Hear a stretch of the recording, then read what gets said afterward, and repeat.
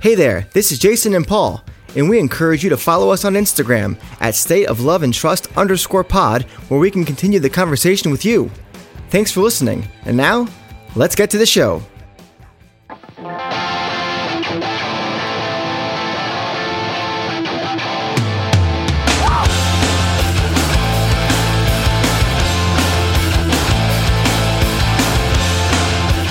Welcome, everyone, back to another episode of the State of Love and Trust, a Pearl Jam podcast. I'm one of your two hosts, Jason Carapesi, alongside, as always, Paul Gillieri. Paul, there's a third person with us today. It's about damn time, Jason. Introduce yourself, stranger. Hello, guys. Thank you so much for having me on. I'm honored to be here. Thank you, Jason and Paul. Who are you, though? I'm John from Live on Four Legs. I'm happy to be here. Yeah. This is like one of those like NBC early 90s crossover episodes where Will Smith goes to like hang out with Blossom. The crossover episode. That's right.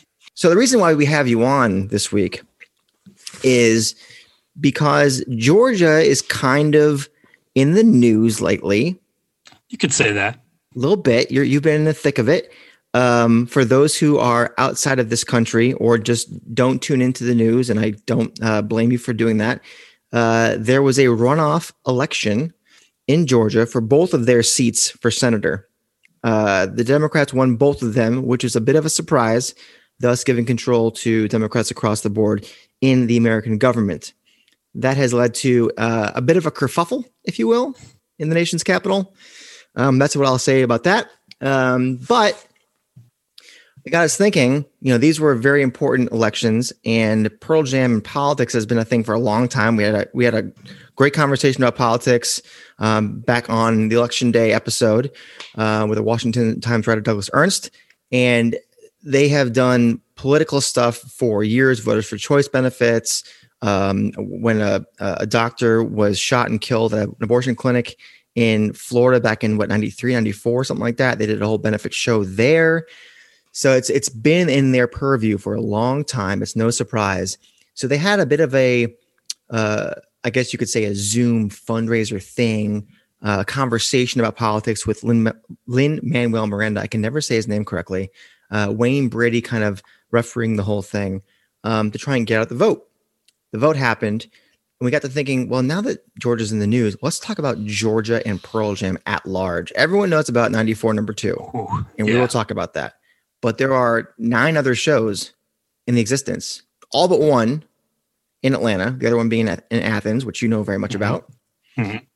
So let's talk about Atlanta, because I think we have all the recordings from 94 number 1 on. I think the Lollapalooza one from 92 is real shit quality, so it's kind of hard to judge. A little before my time. I think I was only 13 maybe, so yeah. Didn't make Jason, it to that one. do we have a good cut of Lin-Manuel Miranda's elderly woman behind the counter? I don't have it at the ready. Is what you're asking? I could, though. I could just dump it in right here. Yeah. Edit point. Why not? I don't know.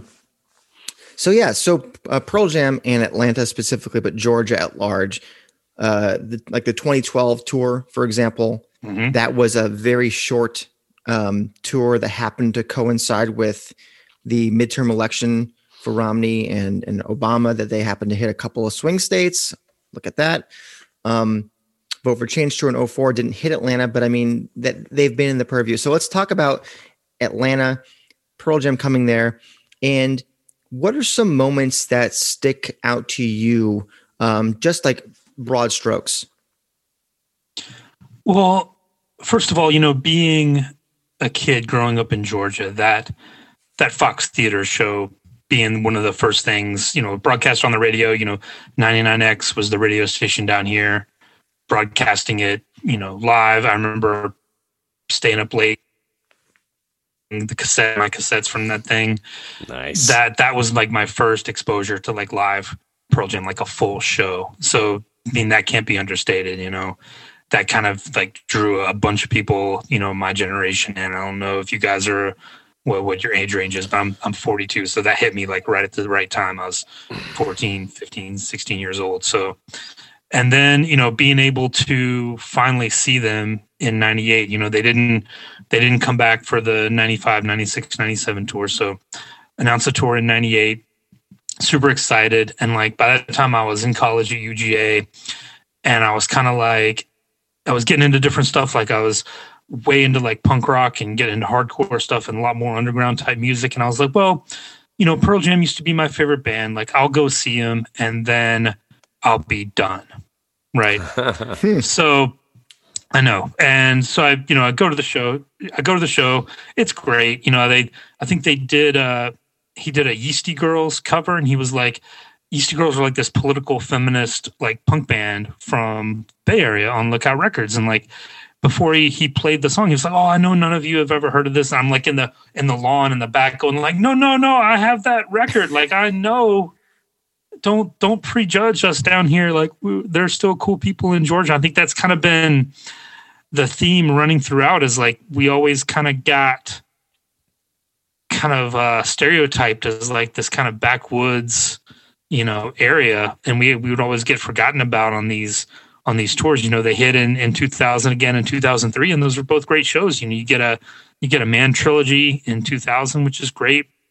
2003 has one of the first Present Tense, when Present Tense came back after a long gap. Mm-hmm. It has the first tease of Chloe Dancer on Crown of Thorns with Brendan O'Brien. Like, that's a fantastic show. And like, but they haven't played a real show here since 2003. Like you mentioned that 2012, when I was there at Music Midtown, they had 2 hours allotted time, started with Why Go, ended with a really fast Rockin' in the Free World, maybe a 4-minute Rockin' in the Free World. But that was kind of a charged show too. Like I remember him being on stage and saying like, oh, you know, I know like a lot of people here aren't going to be, you know, like kind of prejudging the crowd a little bit, but Atlanta's always been blue. Like the area around Atlanta has always been Democratic. It's always been a little more left-leaning. Athens, especially. You mentioned that show. Actually knew the guy who booked that show for UGA. A guy called Gordon used to be in a band called the Mercy Union. Works at the flagpole over there. He's big in Athens for years and years. Yeah, Atlanta, Athens are kind of these oasis in the dark, you know. So. And it's been a real interesting history. You know, they were supposed to play here in 2014, 2016. They both fell through. I think the 2016 one was even announced. Do you know why? You know, I don't. I think the 2014, it was because of Bonnaroo. I think they decided to play Bonnaroo instead, thinking that would somehow interfere or pull a crowd away, but not really. And then, 2016, I don't know. Like it was all but done. I think there was even like, you could even go to the venue website and it was maybe leaked for a little while, but then, it just didn't happen. So, you know, the elephant in the room is, of course, you know, during the backspace recording, you know, Jeff is mugged outside, you know, Brendan O'Brien's studio. So I think that maybe put a little black mark on us. But, I mean, after all this, like, how can they not come back and play here? Like, that's the thing I'm looking forward to most is having them, and finally, you know, getting us back on the radar. Like, you feel so proud. Like, look, we did it. We did something. Like, come back.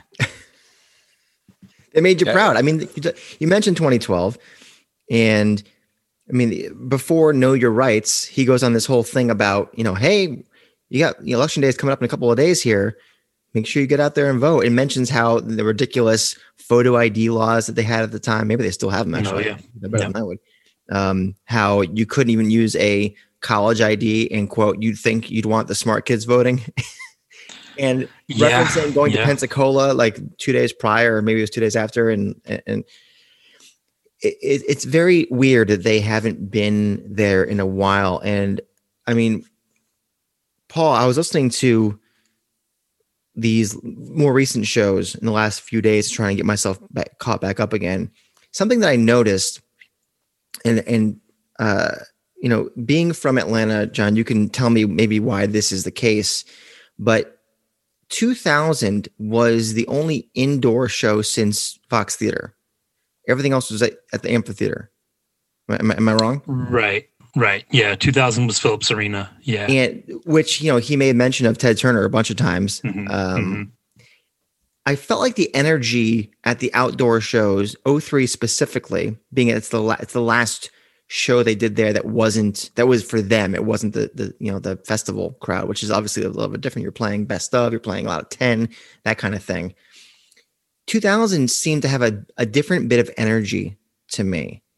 And it was rated an 8-man show by the band, which I find interesting because if you listen to like a bunch of other shows from that tour, I think there were more jovial, energetic performances. Paul, do you notice anything about 2000 versus maybe 03 or 98 that sticks out to you? Well, I mean, Jeff has been quoted as saying this whole 8-man show thing really revolved around shows that the band found really exciting. And I think people perhaps conflate really exciting with super intense. You know what I mean? I don't necessarily think they're one and the same. So for the band, it might have just been the energy and the significance of the show for a band member, or perhaps, they went in with certain expectations and maybe they felt like they were on their A game. You look at that set list from 2000, it's a double disc. They played about 27 songs, I think, on that particular show, but you got some really great tracks on there. Obviously it's binaural tour, so you're getting tracks like Insignificance, Nothing As It Seems. They played Rival, that particular love that show. They slid in some gems from Yield. Got Light Years and In Hiding showed up on that show. As John mentioned, you get the Better Man, Nothing Man, and Leatherman, which strangely were split when they released the discs, because the first disc ends with Better Man and the second disc actually starts with Nothing Man, which I thought was a little bizarre. Just in like, why would you split that up? But I think the show for me, the level of intensity, it really comes out strong out of the gate. Obviously, Jason, you and I talked about this in our last episode with Released being the best opener the band has. That's how they opened this show. But they went into Corduroy right after that, right? So, and that was another big point of discussion for us. I want to get John's take on Release versus Corduroy opening. Release versus Corduroy? Well, that 1-2 combo. Is that kind of where do you stand in that? There's nothing wrong with it. I mean, I love Long Road as an opener. That's probably the one that would hit me the hardest. But yeah, I think you can't go wrong with a Release into Corduroy. And Corduroy in that number 2 spot, you immediately kicks things into gear, and it's going to be a crazy night. I think that it's the backside of that show.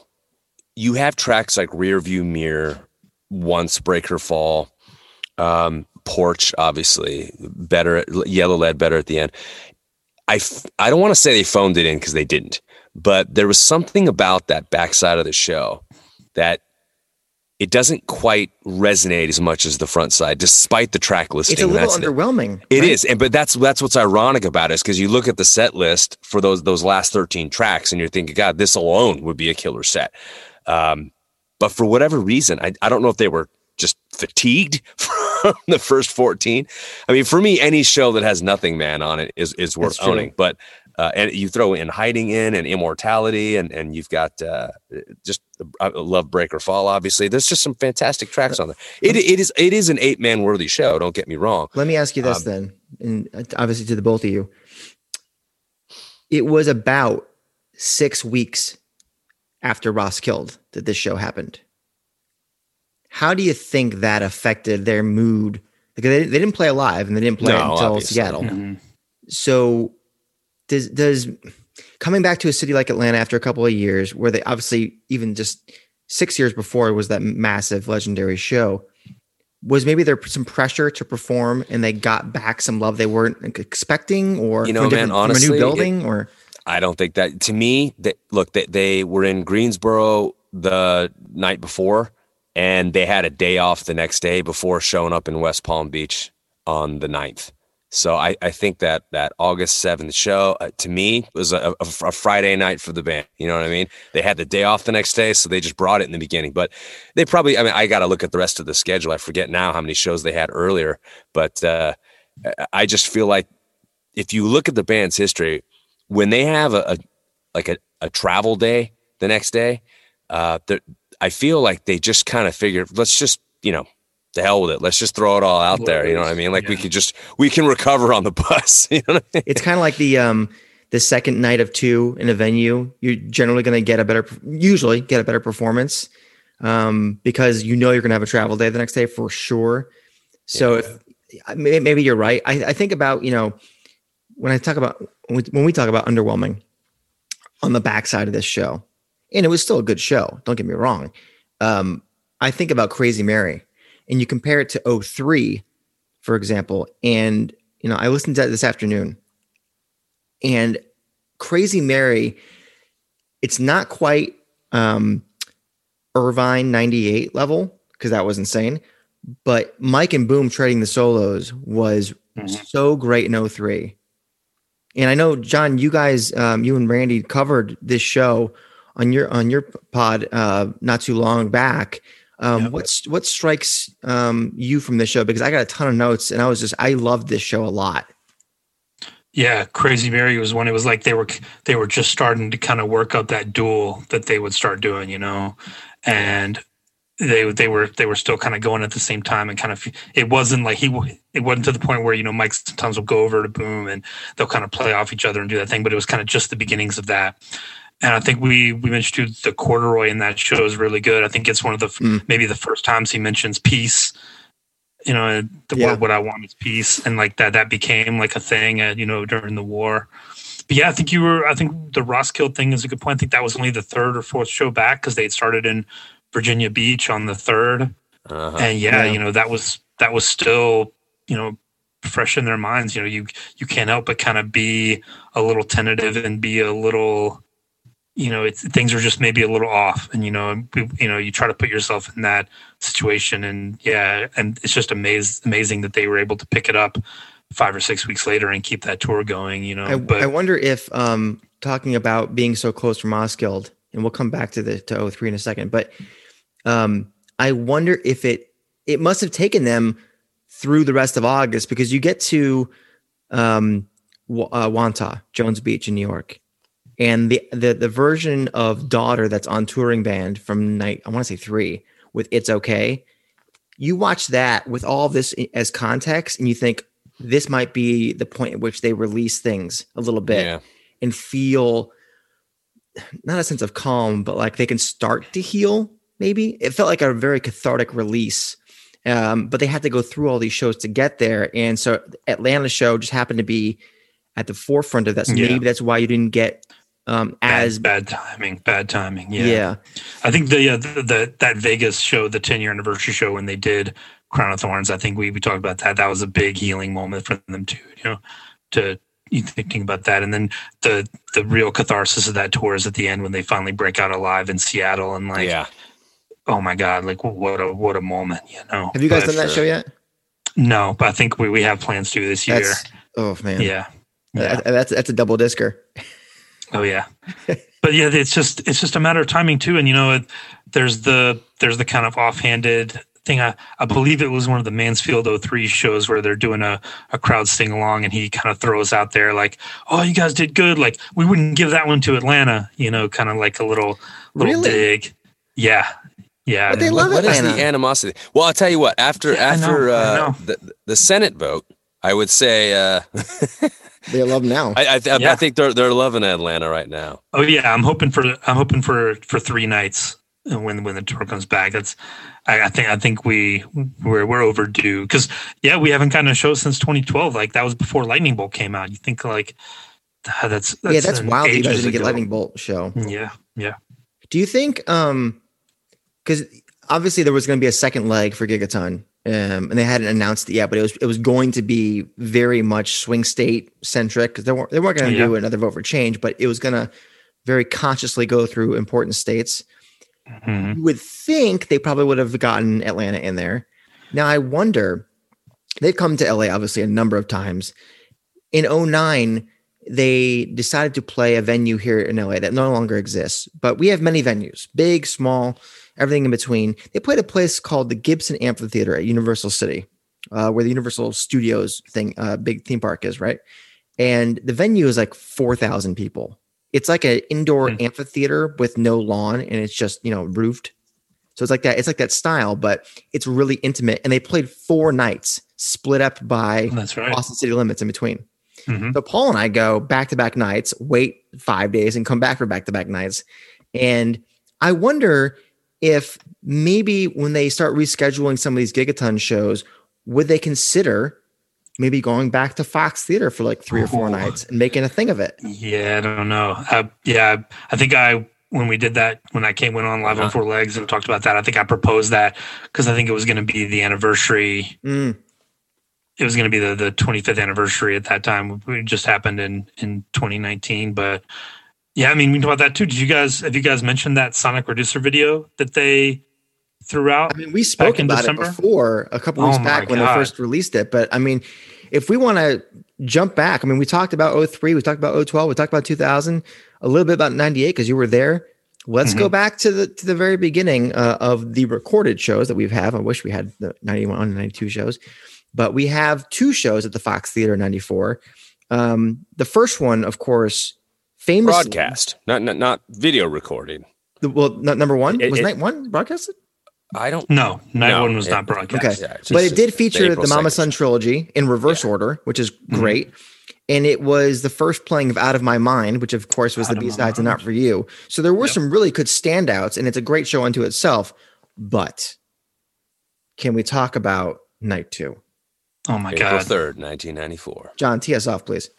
Oh my God. Like they just released this on the Vault. It was so good to hear it like remastered and in all its glory. You know, I hadn't bought a CD in years, but that actually got me to go buy a CD.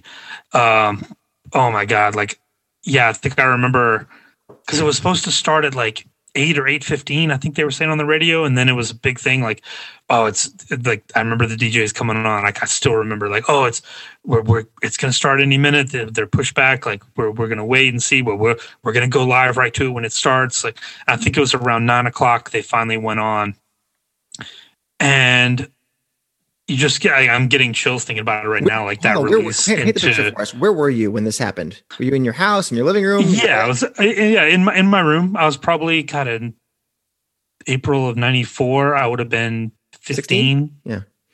Yeah, 15. So, yeah, like just in my room by myself with the big boom box, like with the little cassette, like hit record. Did you tape it?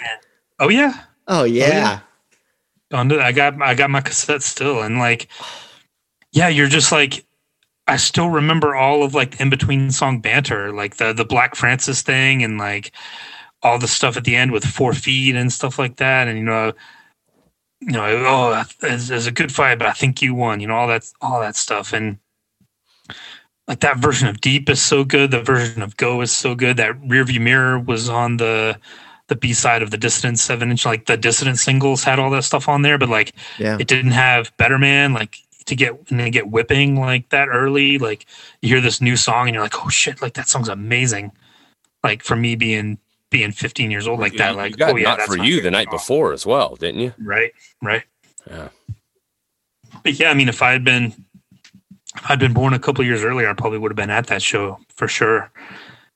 And yeah, like Sonic Reducer, like that version of Sonic Reducer is maybe the best of all time. That porch is one of the best porches of all time. There's the legend that he climbed up on the rafters, dropped the dummy down, and like everyone thought he had killed himself. Then he like comes back up and like he is risen. My God. And then like the thing where after Porch, everyone left because they were like, it can't get any better than that. Like that has to be the end. And then they came back and played Indifference at the end. Like, oh my God, it's one of the top 3 or 5 shows in their history. What was the song? Was it what was the song? You got Satan's Bed on there too. Satan's Bed.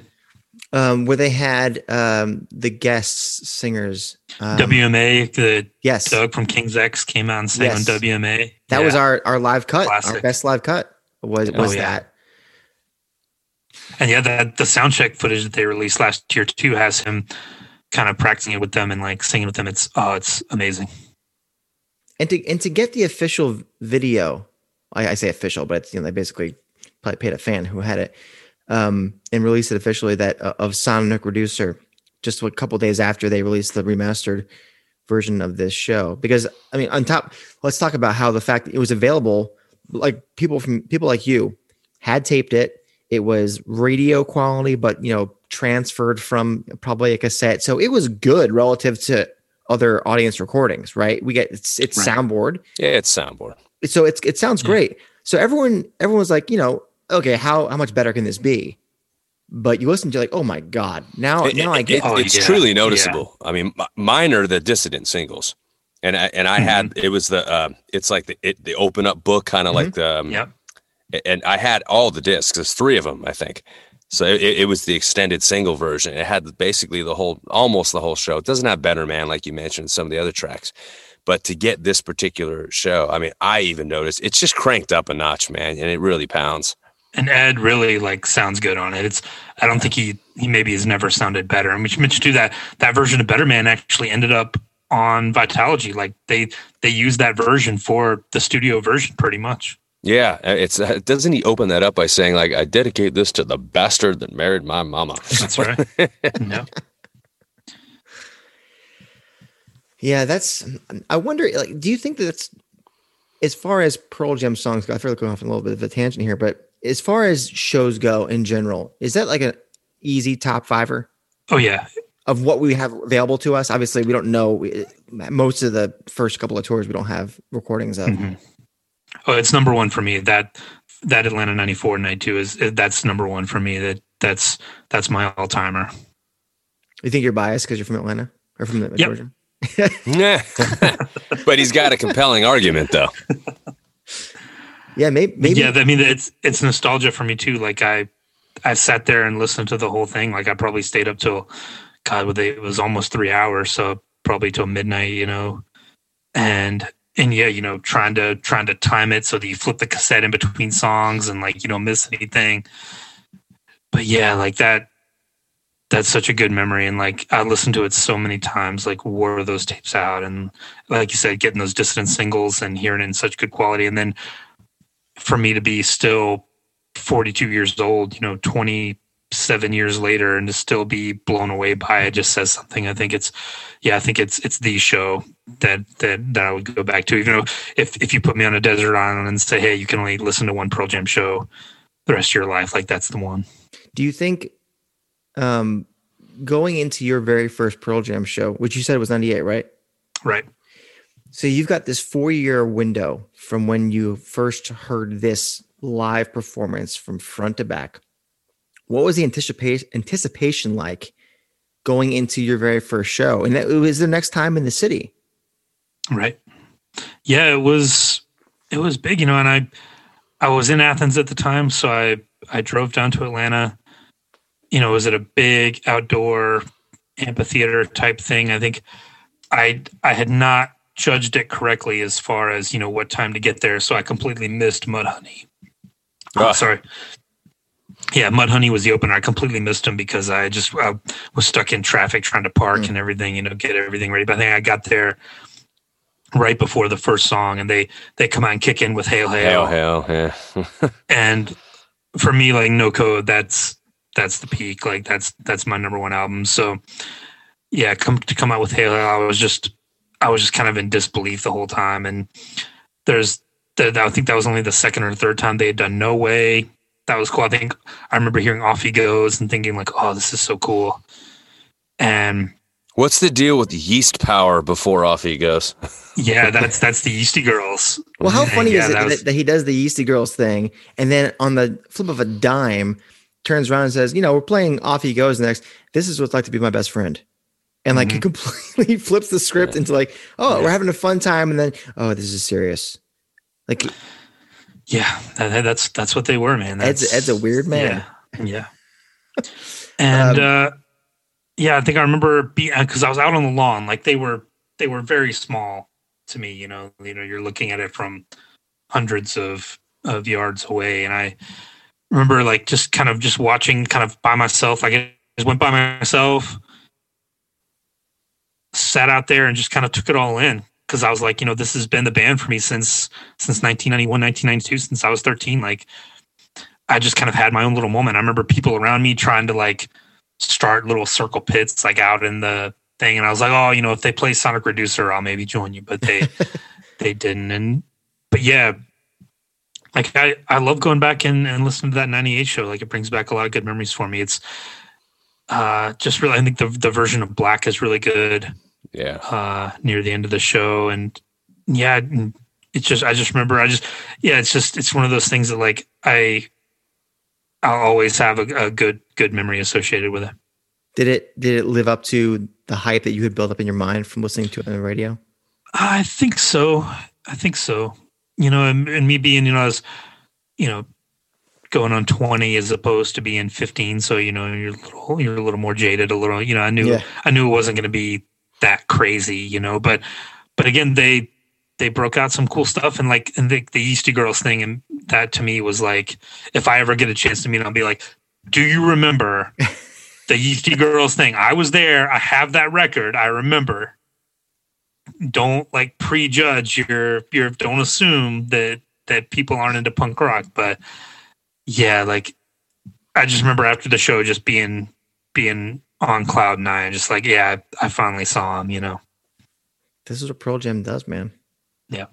And I didn't go to the 2000 and 2003 shows, in retrospect, that those would have been amazing to go to. But I was in Athens, I was in a band, we were doing stuff, we were touring around, and I was just kind of too busy and not into it. I was really deep into the punk rock stuff at the time, and it just kind of passed me by. But after 2003, I think I finally, joined the fan club in 2005, and it was kind of well, okay, so. But every time an album would come out, I would kind of check in. When Binaural came out, I got the vinyl from the fan club, check it out for a week, listen to Pearl Jam for a week, okay, I'll digest this for a while, and then I'll put it on the shelf and wouldn't listen to it for a while. And then Riot Act came out, same thing, get the album, listen to it a few times, put it on the shelf, forget about it. But I really, started getting back into them around 2005, 2006. And started, as really a lot of those 2003 bootlegs, and getting into the live shows. And I was like, okay, well, I'll join the fan club, and I'll get the singles, and then next time they come around, I'll be able to go. And then you wait, and you wait, and you wait, and you wait, and then they never came around. And then the Music Midtown thing came up, and that was cool, but it's just different. So I think we're. For us not to have a non-festival show since 2003 is just crazy. I think I joked on the forums one time we should change our name to South America so that they'll come down and play here more. Yeah. Yeah, they visited South America twice, I think, or maybe 3 times since they. Oh yeah, 3 times, I think. Yeah. Well, we will have concerts again, John, and I have a feeling Atlanta will be involved, especially after what we've seen. Stacey Abrams will. She will be on the ground making sure that happens. She can make anything happen at this point. Exactly. Build the statue. John, if the guys were listening to you as a Georgian, what would you say to them in regards to the next time they come to Atlanta? Well, just don't have any preconceived notions. There's people here that think like they do, and just like everywhere else, they need to come here and play for the fans down here who have suffered, who've been through it. I wouldn't even talk about you kind of hit on the runoff thing. I didn't even talk about that. I haven't been able to even watch YouTube for the last month because every 5 seconds it interrupted with an political ad. I get 3 or 4 mailers every day. Yeah. And I had sent off my absentee ballot back in early December. Stuff every day, people texting me nonstop every day, phone calls. I am glad that thing is over. I'm obviously happy with the result. That's encouraging, though, that level of canvassing happened. Yes, absolutely. And Stacey Abrams, you mentioned it, that the states down here, the southern states have always been like that. It's always been here. It's just the voter suppression and things like that have taken place. It's worked, and now you're finally seeing a little bit of pushback on that. And the fair fight thing that Stacey Abrams does is fantastic. They've gone out and mobilized people and gotten into the city to get people to register and everything.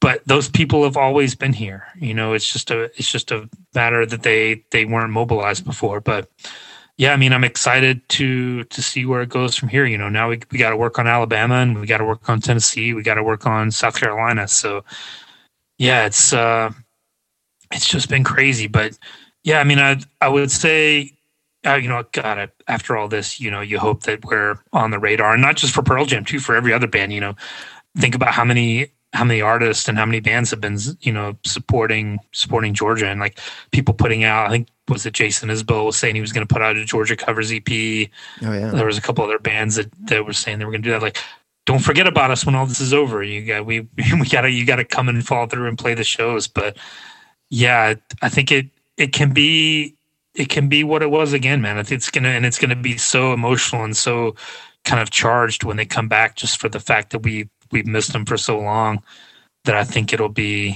special. And I'm hoping to get 2 nights at least. Well, John, thanks for coming on the show and talking about Pearl Jam and Georgia and your experience, because it's been a very important state and very important week, not only for Pearl Jam fans, because I would imagine Pearl Jam fans are probably politically active, a lot of people, and it's been a very eventful week. So this was needed, I think. And you've got a show tomorrow night. What are you and Randy doing? We are going to be covering Jacksonville 2016, another show that I went to. Ooh, I was on the rail for that one. So that's going to be a good one. I think that's one that's got Of the Earth, which is one of my favorites too. So looking forward to talking about Of the Earth. Excellent. All right, John and Randy will be on Live on Four Legs tomorrow with Jacksonville. John, thanks for joining us. Hey, thanks, guys. My pleasure. Pleasure, John. Thanks. Thanks to John for popping on the show and talking about Georgia and Pearl Jam and giving us some context about these shows over the years, which have been pretty much great for all of them. Outstanding, man. I mean, it was a privilege to have kind of eyes and ears on the ground, as it were. Yeah, he's like a reporter. Yeah, man. It was really cool to get that correspondence feel, but also obviously a huge fan and a passionate fan, and to get that regional link to the show, just that sentiment of saying, hey man, like when you guys come here, just don't make assumptions about, you know what I mean? and I thought that was pretty cool. You know what I mean? Because I think the state of Georgia proved his point this week. Yes. By saying, hey, we are here. The people that, you know, tend to be your fans who think how you do about the world. We're here. We're loud. We're here. We're making our voices heard. And please come back. Yeah. Soon. The state has earned it. Seriously. Let's move on to our lyric of the week.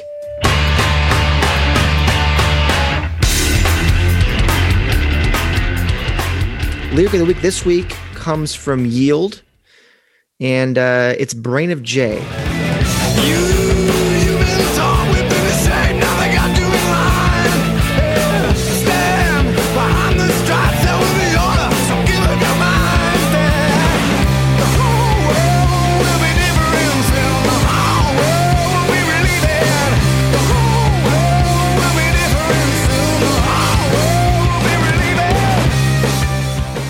All right, Paul. Brain of J. I feel like we've done a lot of Yield songs, but they're very good.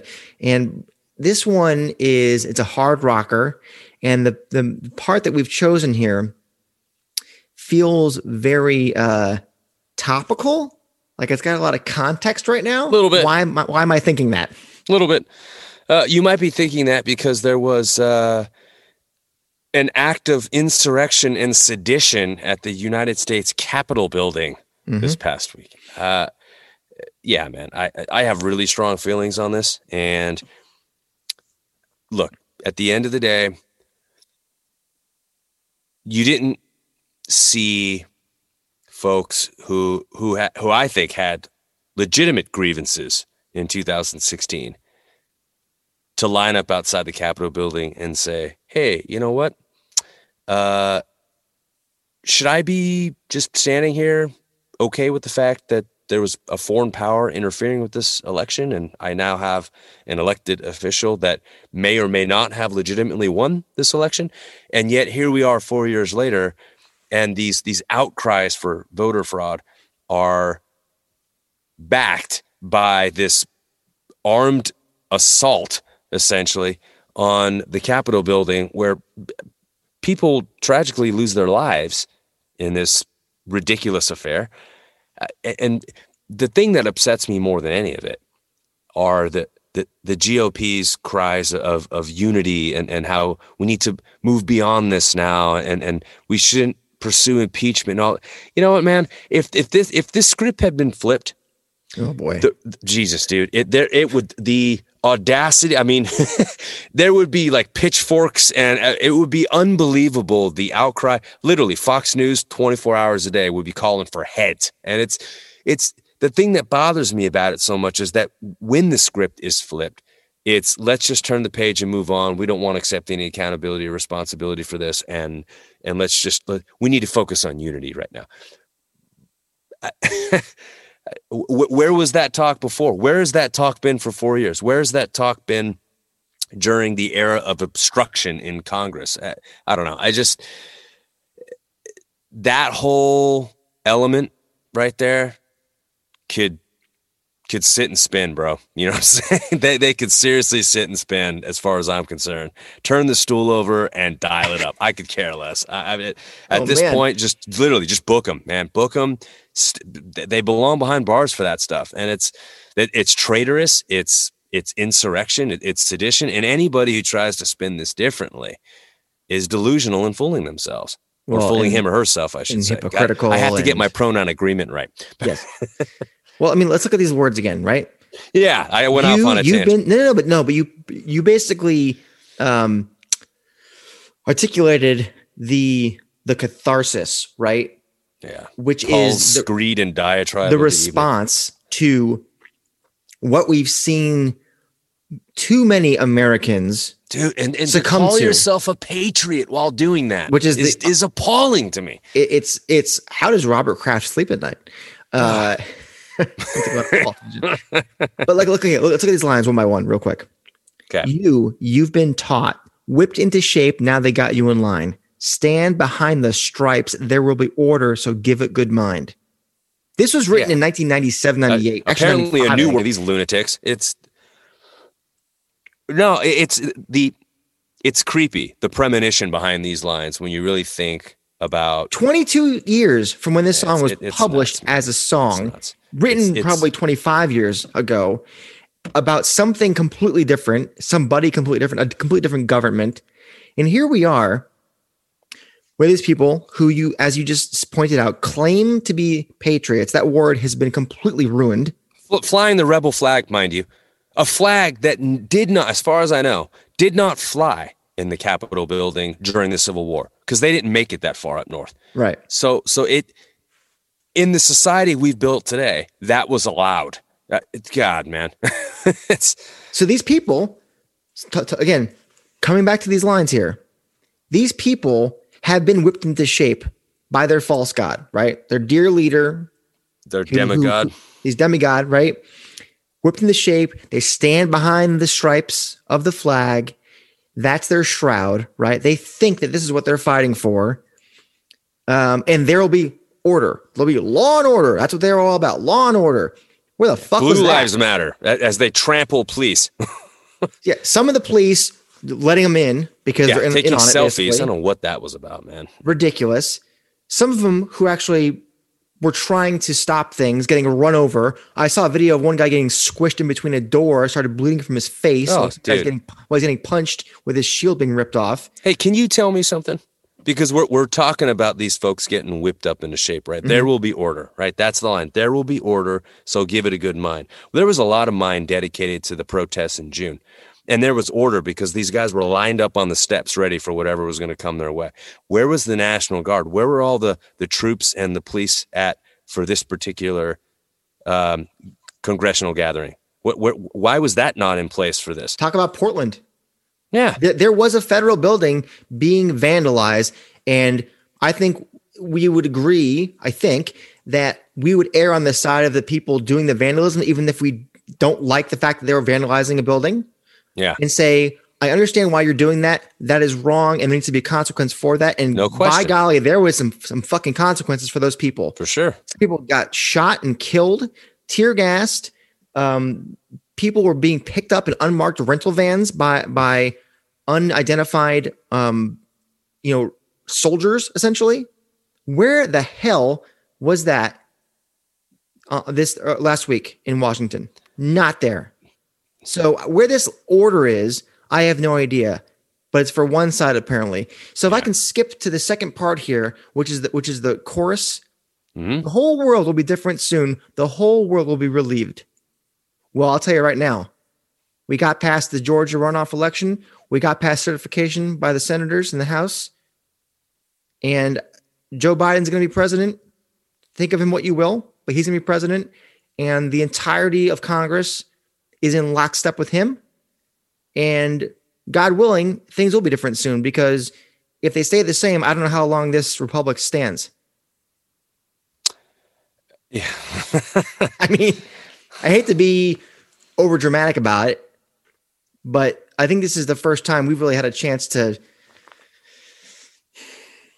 It's just disappointing. It really is. It's really the word I used was appalling, and I'm at that point where I don't know how else to describe it, and all I can hope for is that all of this is pursued to the fullest extent of the letter of the law. I mean, just don't hold any punches back on this one, man. I mean, just you've got to set precedent with this, because precedent hasn't been set by the other side. And if we're going to allow that type of thing and just wave it past, what's to stop the next elected official from thinking, I can just incite insurrection and sedition if I don't like the way things are going my way? There's not going to be any consequences. I mean, what's to stop protesters on the right from just waltzing through the next federal building with a Confederate flag waving to and fro? I mean, you have to draw a line right here. I mean, there's been so much of just sitting on your hands while they gerrymander and just violate and just utterly disrespect the principles and the memory of the Constitution, and bend and twist things to essentially serve their self-interests. And this is the opportunity now to pull out of the ether the brain of Jay. You know what I mean? Find it. Find the law and order. And you know what? There will be order now. So all of you out there, if there is anybody out there who does not necessarily agree with Paul and me in this way, give it good mind. Because for a long time now, you've thought that your law and order is for you guys and that everybody else is an other. I hate to break it to you, but the United States of America is quite diverse. And, white Christians are not everybody. And we have to make laws and uphold them for everyone. So give that some good mind, because the whole world is going to be relieved pretty goddamn fucking soon. Let's get to our live cut of the week. Ready to stand up!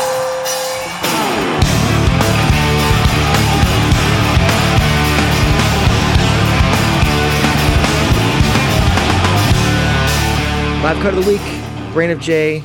I love this song. It gets me jacked up, as if you couldn't tell already. And where are we going? When are we going, Paul?